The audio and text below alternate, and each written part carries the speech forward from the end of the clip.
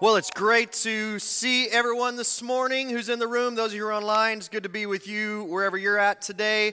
We are in part six of an 8-week series called Starting Point, and the entire premise of this series is that faith has a starting point.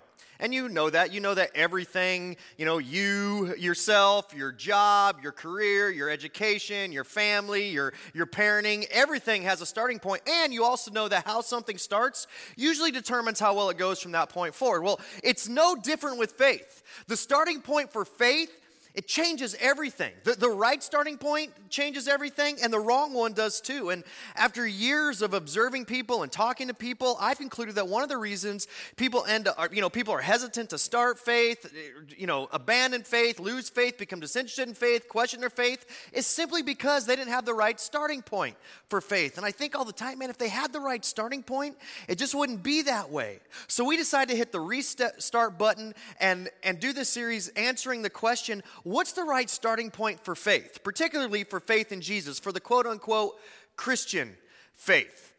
And I think, man, if you're either considering starting or restarting, or you're interested in reigniting or growing your faith in Jesus, this series is so important for you. Because with the right starting point for faith, you can have a faith that produces a life and joy and peace and hope and assurance and purpose in whatever season of life that you find yourself in.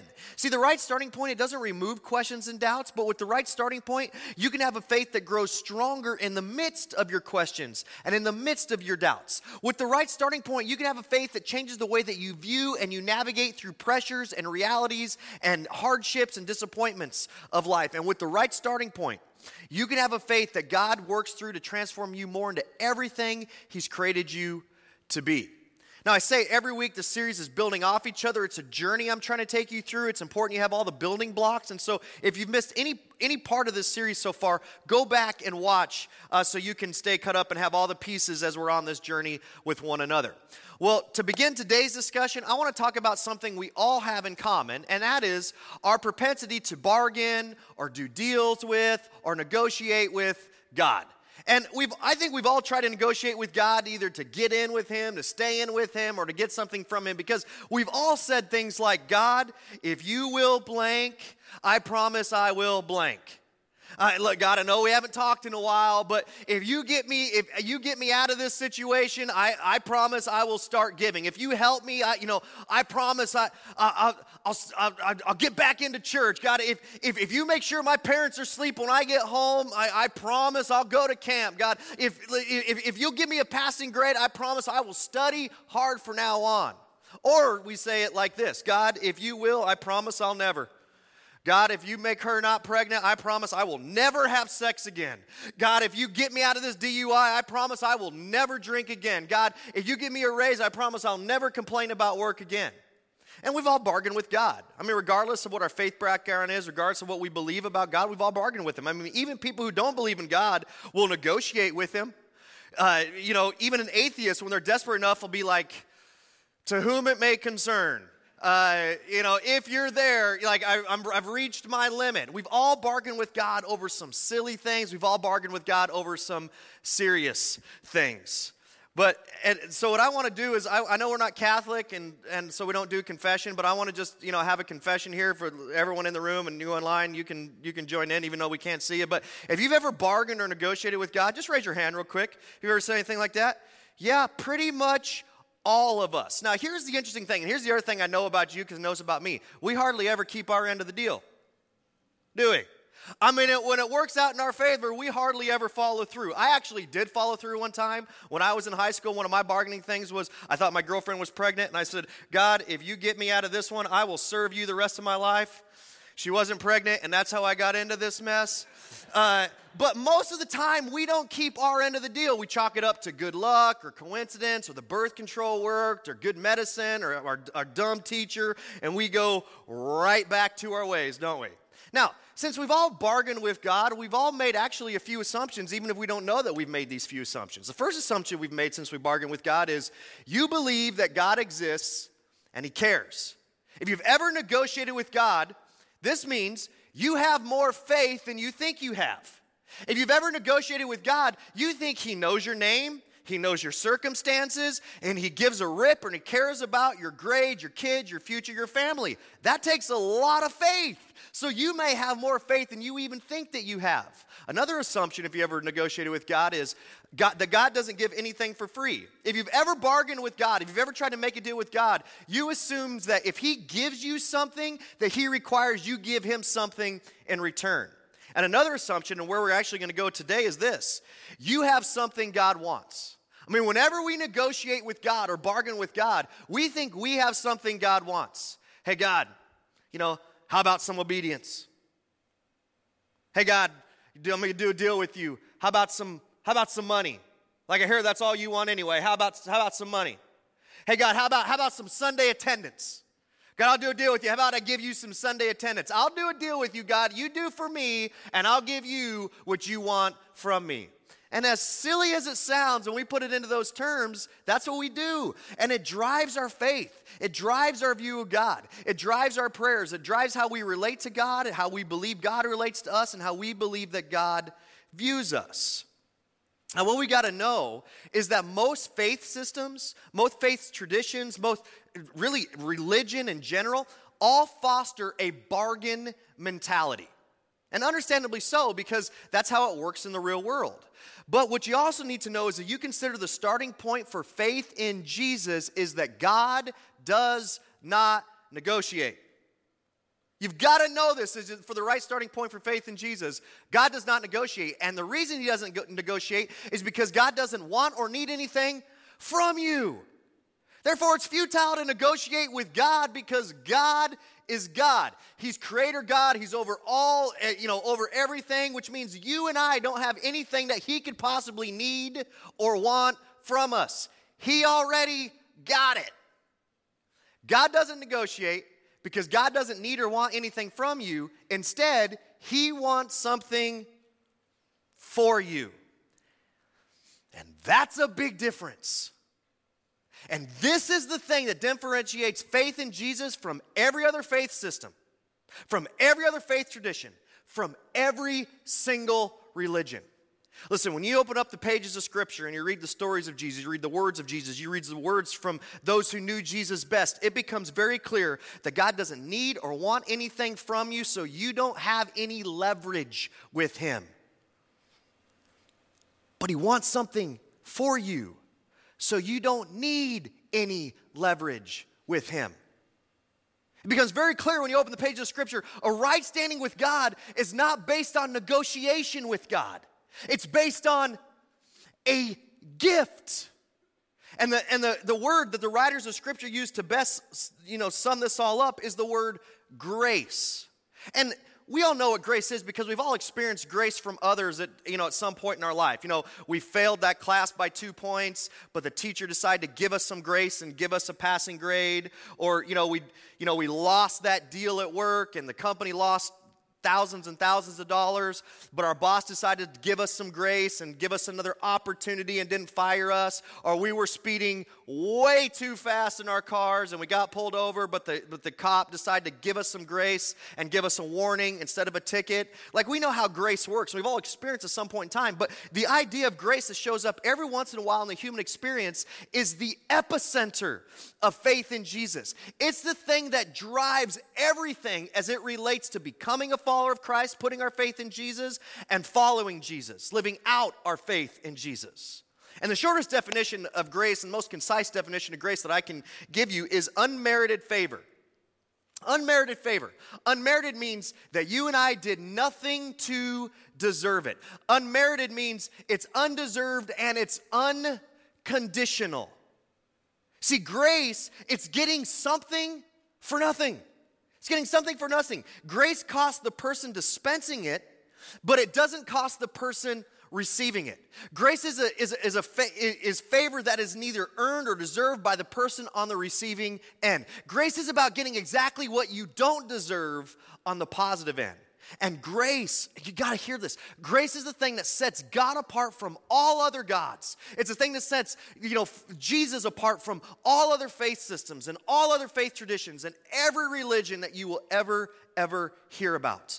Grace is at the epicenter of faith in Jesus. It's God saying, I'm going to do this for you just because I want to.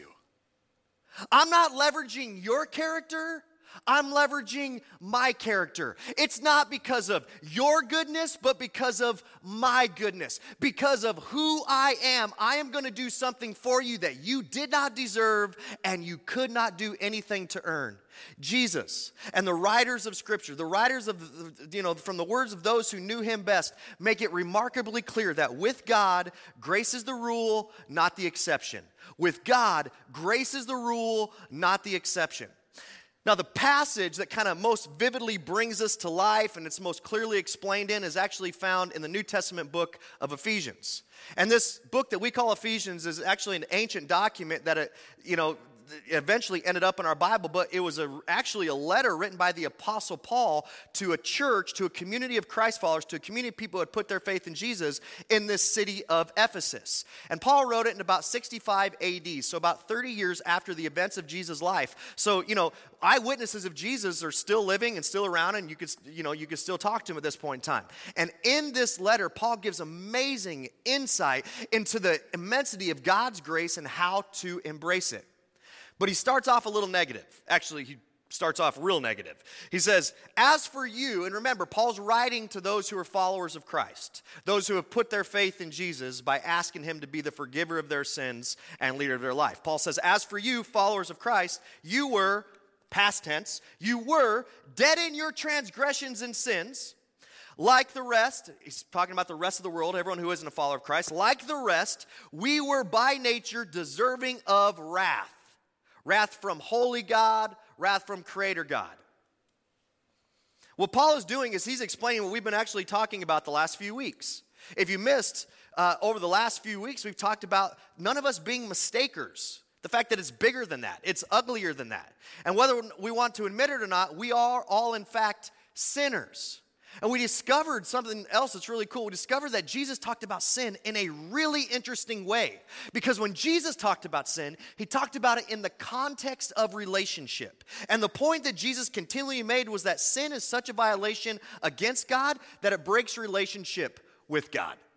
Jesus made it clear that sin is such a violation against holy God, creator God, that it's such a violation against his created intent for us and his created will for us that it breaks our relationship with him. The writers of Scripture tell us that the relationship with God that we broke because of our sin, it comes with a huge penalty. It comes with a huge consequence. You remember we talked about this, and that consequence and that penalty is death. Sin does not make you bad. Sin makes you and me dead because it breaks relationship. It separates us from God, the creator of life, the giver of life, both in this life and in the next. And Paul is reminding us here in Ephesians, all are dead because all have sinned. All have a broken relationship with God because all are sinners. All stand condemned before God and are deserving of his wrath because of their violation, because of your violation, because of my violation of sin against God. And the implication of all this being is that we are completely undeserving of any favor from God.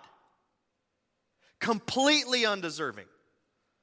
And we talked about this actually last week, that the news gets even worse than that. That we're completely helpless. That our violation of sin against God is way too big to overcome with any of our efforts. That you and I owe debt a God that we cannot pay back because you and I are in fact a sinner. And there's nothing we can do to get ourselves out of this mess. There's nothing we can do to bargain with God. We stand condemned before him and we deserve nothing but death. And nothing but his wrath. Now, the only way out of this, and this means the only way for a restored relationship with God, the only way we can possibly be forgiven by God, the only way that we can end up having a right standing with God, the only way that we can be saved from this death penalty of sin because we're all helpless, is that God has to choose to do something on his own accord, which makes the first two words of verse 4 so amazing. But God. Just when everything couldn't look any more hopeless, but God. These two words stand in stark contrast with how we normally view and how we normally approach God. Because the two words we normally use, normally pray, normally say are, but I. God, I've done some bad things, but I will do better. And I know I haven't talked to you in a while, but I'm going to start. And I really screwed up some things this time, but God, I promise I will fix it. And I know I should have, but I promise I will. But I, bargain, bargain, bargain, bargain. Paul's saying, that's not how it works with your heavenly Father. Every time you try to bargain with God, negotiate with God, do deal with God, you underestimate. Got to get this. Every time we try to bargain with God, we underestimate the effects of sin and we overestimate our ability to do something about it. See, the moment that you come to terms with the fact that you are in fact a sinner, that you have sinned against holy Creator God, that you are dead in your sin, that you stand condemned before God, that you are the one who broke this relationship with God, that you deserve nothing but God's wrath, that you are helpless. The moment you come to terms with all that, remember the greatest two words ever uttered. But God. But God, being rich in mercy. Whereas grace is being given what you don't deserve, mercy is not getting what you do deserve. And as sinners, we now know what we do deserve. But God was rich in mercy toward us instead. And how was he rich in mercy? And we talked about this last week. He was rich in mercy by sending his sinless, perfect son, Jesus, to be sacrificed on the cross in our place to atone for, to cover, to wash away the death penalty we deserve because of our violation against God. What you and I were helpless to do ourselves, but God, through Jesus, did for you and for me.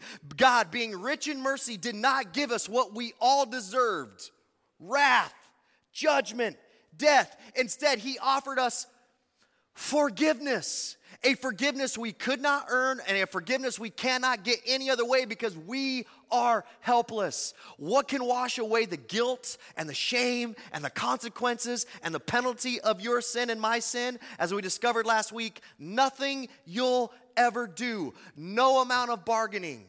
Only the blood of Jesus. So why? Why would Creator God, why would Holy God do such a thing for a bunch of people who do not deserve it? And here's the sentence that needs driven into our hearts, that needs driven into our minds, that needs to become your war cry when you consider the right starting point for faith. But God, being rich in mercy, here it is, because of the great love.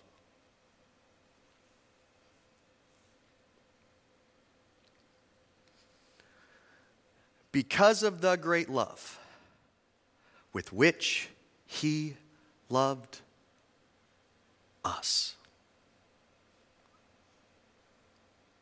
God, what have I done to deserve what Jesus did for me on the cross? And God says, nothing. As a matter of fact, you did everything to not deserve it. But because of my great love for you, I did for you what you could not do and you cannot earn for yourself. The center of everything when it comes to the right starting point for faith is this: because of God's great love for me. Because of God's great love for me. Because of God's great love for me. And I need this driven into your hearts. I need this driven in your mind when you consider the right starting point for faith. So we're going to say it all out loud together where you're at home on your couch and your bed. You're going to say it out loud with us. You ready? So here we go. 1, 2, 3. Because. That's pathetic. Like, seriously, because of God's great love for me. Like, you're dead. You're under God's wrath. You suck, all right? So, I suck. So, let's go ahead and, make this, this is actually kind of a big deal. You ready for that? Here we go. 1, 2, 3. Because of God's great love for me. For me. God doesn't want anything from you. God doesn't need anything from you. He wants something for you. And the cross is overwhelming evidence of that. That's why you don't have to try to bargain with God, negotiate with God, do deals with God. Anything you offer pales in comparison to what you've already been given. And Paul says, because of God's great love for us, He made us. And remember, the us's he's writing to are those of us who have put, their faith in Jesus, who have asked Jesus to be the forgiver of their sins and leader of their life. That's the us's Paul's writing to. He has made us alive with Christ. And we'll talk about that phrase next week. Even when we were dead in transgressions. We were dead, but God made us alive. We broke a relationship with God, but God restored our relationship. We deserve the wrath of God, but God forgave us. We deserved eternal death separated from God, but God saved us. And then Paul goes on and he goes, I'm going to sum it all up for you. It is by grace you have been saved. When we're separated from God, but God. Not because of but me. This isn't a God who helps those who help themselves. Remember, we're completely helpless. But God, because of His great love for you, because of His great love for me, gave us what we don't deserve and could not earn. Forgiveness, redemption, salvation, life. I mean, how stinking awesome is that?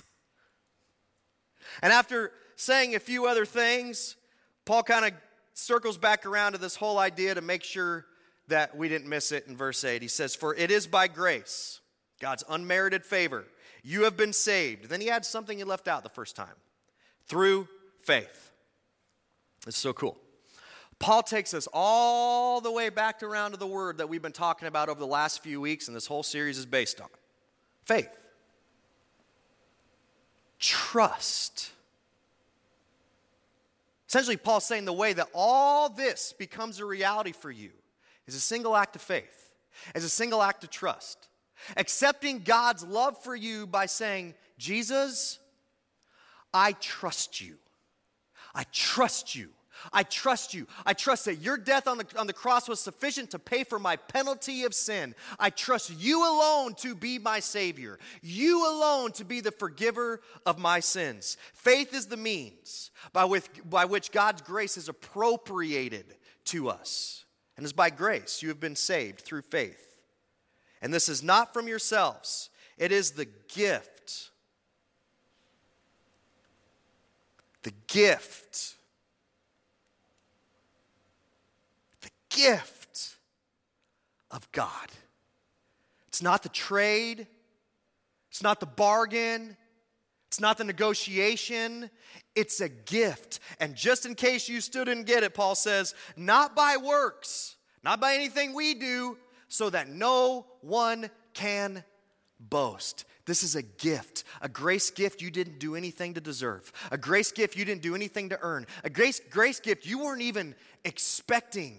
And God didn't leverage anything you did. He didn't leverage your character. He didn't leverage your and my goodness, our goodness. He leveraged His own. He did something for you that you did not deserve because of one thing: His great love for you.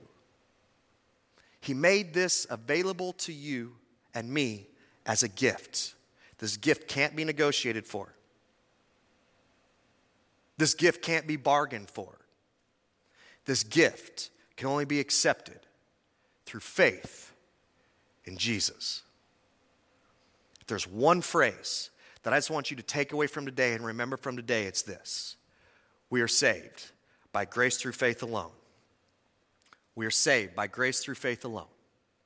Your relationship with God is restored by grace through faith alone.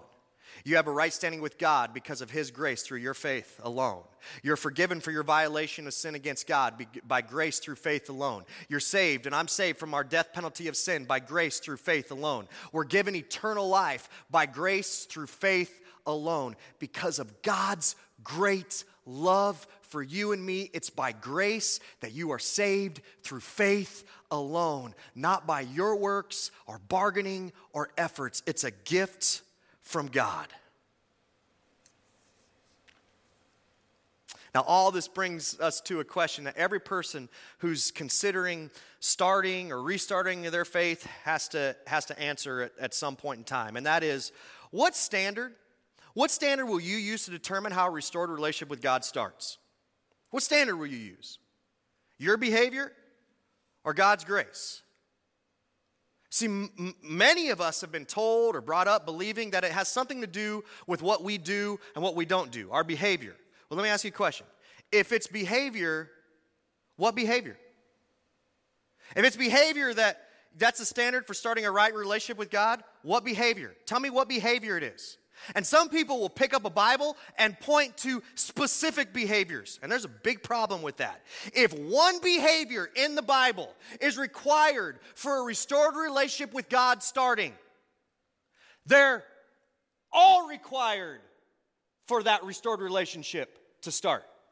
If one of them's required, they're all required. And there ain't no one who can live up to that standard. When you open the pages of Scripture, you see the writers of Scripture clearly saying that no one is good enough. So if your answer to the question of what's my standard for how a right relationship with God starts, if it's behaviors, and your behaviors, some behaviors that you find in the Bible for that starting, listen, you're doomed.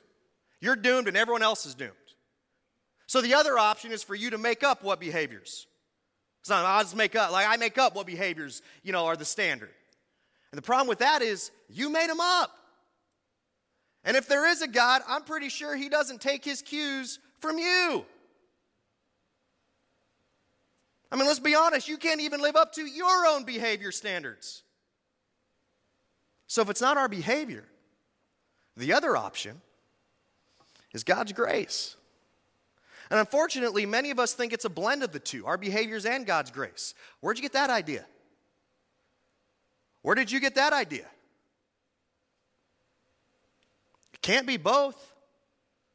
Because as soon as you enter the equation, hear me, as soon as you enter the equation, it's no longer God's grace. You got to remember, the guy who wrote half of our New Testament said, it's a gift of God, not by works. And Paul believed that's what Jesus came to prove.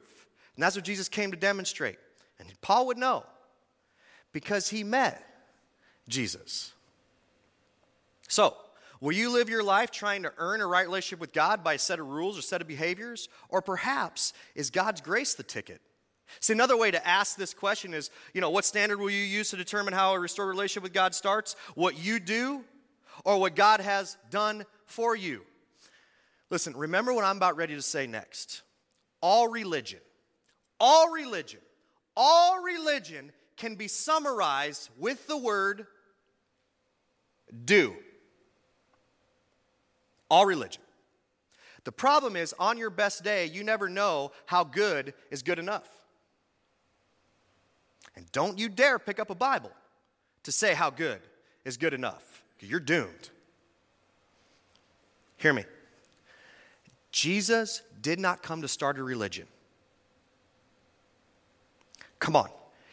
For those of you who've never started your faith in Jesus, this is so important. You got to get what I'm about ready to say right now. Jesus did not come to start a religion. He came to restore a broken relationship. While all other faith systems give you dues, Jesus said it has been D-O-N-E, done for you. What you could not do for yourself, that you were helpless to do for yourself, God through Jesus did for you. It is done. We are saved by grace through faith alone. Because of God's great love for you, it's by grace you've been saved through faith alone, not by your works. It's a gift from God. It's grace. It's unmerited favor just because God loved you that much. And in light of that kind of love, what else can we do but accept this amazing gift by putting our faith in Jesus? And next week, I'm going to give you the one and only reason I believe all this to be true. And next week, I'm going to give you the one and only reason I think you should accept this gift and put your faith in Jesus. But today, before I close, I do want to talk specifically for those of you who have accepted that gift. I want to talk specifically for those of you who have put your faith in Jesus by asking him to be the forgiver of your sins and leader of your life. And those of you who would say that you call yourself followers of Christ. I just want to talk to you real quick and circle back around to something that I alluded to in week 4. And what I'm ready to say for us, this is so vitally important. So just hear me, don't forget this. All the to-dos in following Jesus are responses to what Jesus has first done for us. Perfect English, right? Do you know why we forgive other people? Because Jesus first forgave us. Do you know why we love others? Because Jesus first loved us. Do you know why we serve? Because Jesus served us first to the point of death. Do you know why we are kind? Because Jesus was so kind to us first. Do you know why we put others first? Because at the cross, Jesus put us first. Do you know why we give? Because of all that Jesus gave to us.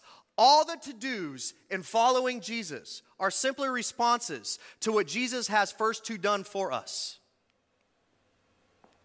Listen, it's by God's grace that our relationship with God even started. It's by God's grace that our relationship with God was restored. Nothing that we did got us in to this relationship with God. It's by God's grace through faith. And it's by God's grace that our relationship with God stays secure and is secure. Nothing we do keeps us in this relationship. And nothing we do can take us out of this relationship. As followers of Christ, remember we talked about this. We are called children of God. The moment we put our faith in Jesus, we are called children of God. And nothing we do or don't do can make our Heavenly Father love us more or love us less. We don't obey God. We don't follow Jesus to gain anything. We obey and we follow because of all what we've already gained because of his grace. We don't obey God and we don't follow Jesus to earn anything from God. We do because Jesus already did all the earning for us. We don't obey and we don't follow as a bargaining chip, but as a response of gratitude for what's already been given to us. We don't obey and we don't follow because we're contract labor. In response to our Heavenly Father's great love for us. We don't obey God and we don't follow Jesus to get more from God, but to grow in our relationship with him. And we don't obey God and we don't follow Jesus to stay in God's good graces. We obey and we follow because when we do, he transforms us more into who he created us to be, and our trust in him grows. This is not a religion. This is a relationship. When we embrace the amazing grace of God, we experience what can never be experienced through negotiating, through bargaining, or through trying to earn it. When we embrace the amazing grace of God, we start to see him as our Heavenly Father. And we want to relate to him that way. When we embrace the amazing grace of God, we see how great the love our Father truly has for us and truly is for us. When we embrace the amazing grace of God, we become overwhelmed with gratitude to God. When we embrace the amazing grace of God, we can experience peace and never wonder where we stand with God. And the reason we sing Amazing Grace is because it's amazing. And the less amazing you are, the more amazing his grace for you is. Man, the most gracious people you will ever meet are those who have tapped into God's amazing grace for them. The only other option to all this, by the way, is self-righteousness. I did this. I earned this. Look at me and look what I did and how holy I am. And that appears holy. But that's ugly. And that never gets you into a relationship with God. And that surely doesn't keep you in a relationship with God. So the best option, and maybe really the only option, is to accept God's amazing grace. His amazing grace is almost too good to be true. But it shows how much how much the love of God He has for you. All right, I want to end with that today, but in ending, I do want to do the same thing, give you the same thing I've ended every week with, and that's just a few questions. A few questions to wrestle with before you come back next week. This is a journey we're on. And so these questions are going to help you really on this journey and wrestle through this journey. And so T-Life groups, wrestle through them this week. Those of you who are in the Starting Point short-term groups, do your homework in your workbook, and then you're going to wrestle through these questions together. Wrestle through them individually, or car ride home, or as you sit on the couch with your spouse, whatever. Just wrestle through these before next week. Here's the first one. What would change in you, your faith, or how you relate to God if it's true that you are saved, that you get in and stay in by unconditional, unmerited, unearned grace through faith alone? Maybe not much for you. Maybe you're like, yeah, I get all this. Not much is changing in me or how I view God or my faith. That's awesome. But maybe everything would change for you. And everything would change for your faith. And everything would change for how you relate to God. Here's a second question. Most people respond to the idea of unconditional grace with, but what about?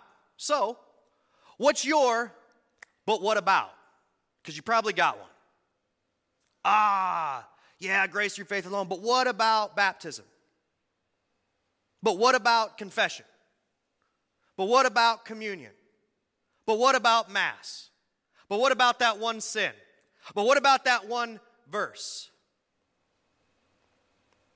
As you identify your what about, the question you're going to have to wrestle with is God's grace enough?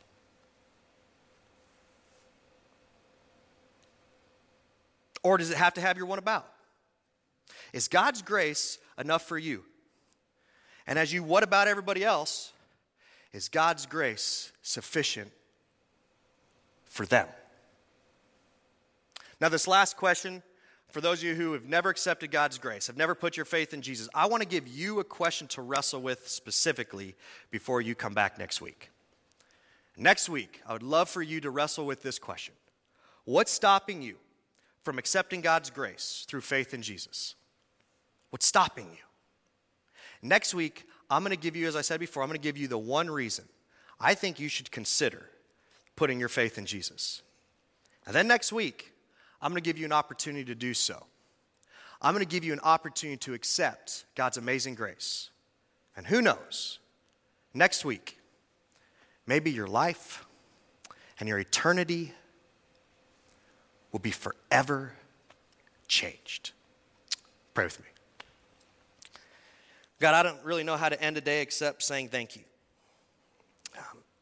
Thank you for your amazing grace. Thank you for doing for us what we could not do for ourselves, what we could not earn for ourselves, what we could not bargain for, what we could not make a deal for. Thank you for showing your great love for us. Thank you for loving us when we didn't love you back, when we didn't want to love you back, and when we don't want to love you back. That you keep pursuing us and loving us. Thank you for your amazing grace. Amazing grace. How sweet the sound that saved a wretch like me, that saved a sinner like me. I once was lost, but now I'm found. Because of your amazing grace, I once was blind, but now I see. Thank you. In Jesus' name, amen.